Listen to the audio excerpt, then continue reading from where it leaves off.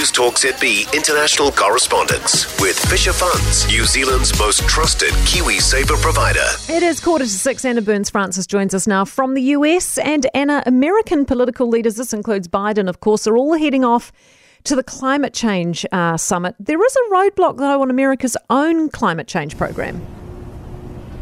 Oh, yeah. Can you believe it, Kate? The future of America's climate change efforts rest on one man. He's called Joe Manchin. He's a coal investor. He rakes in millions of dollars from lobbyists and his family's coal investments, so you can see why he may not be too keen to change anything.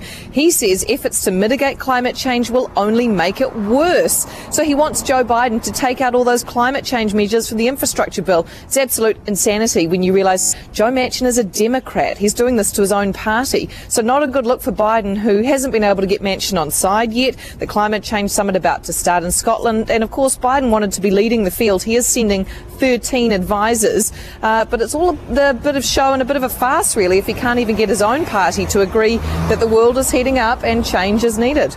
And the All Blacks, Anna, touching down in the US for their first game. What sort of reception can they expect from Americans? Do they know, who they are? That's the $1 million question, isn't it? And I suppose the game is all about money, really, at the end of it. Look, they've had a couple of runs around the field. We'll be allowed in for another look tomorrow. Team USA, they've been hitting the field. They're rearing to go. The Americans, by the way, announcing today they've put in a bid for the Rugby World Cup as early as 2027. So I guess they're hoping by then a few more people may know what this game is. It would be the first time a World Cup's been held in North or South America, but let's be honest, this is not going to be the toughest match the All Blacks have ever had.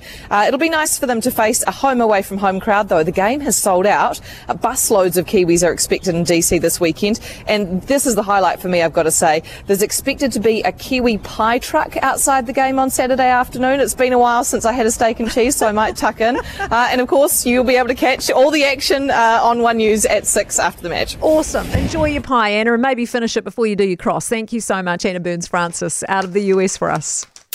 News Talk ZB international correspondence with Fisher Funds, specialists in managed funds and KiwiSaver.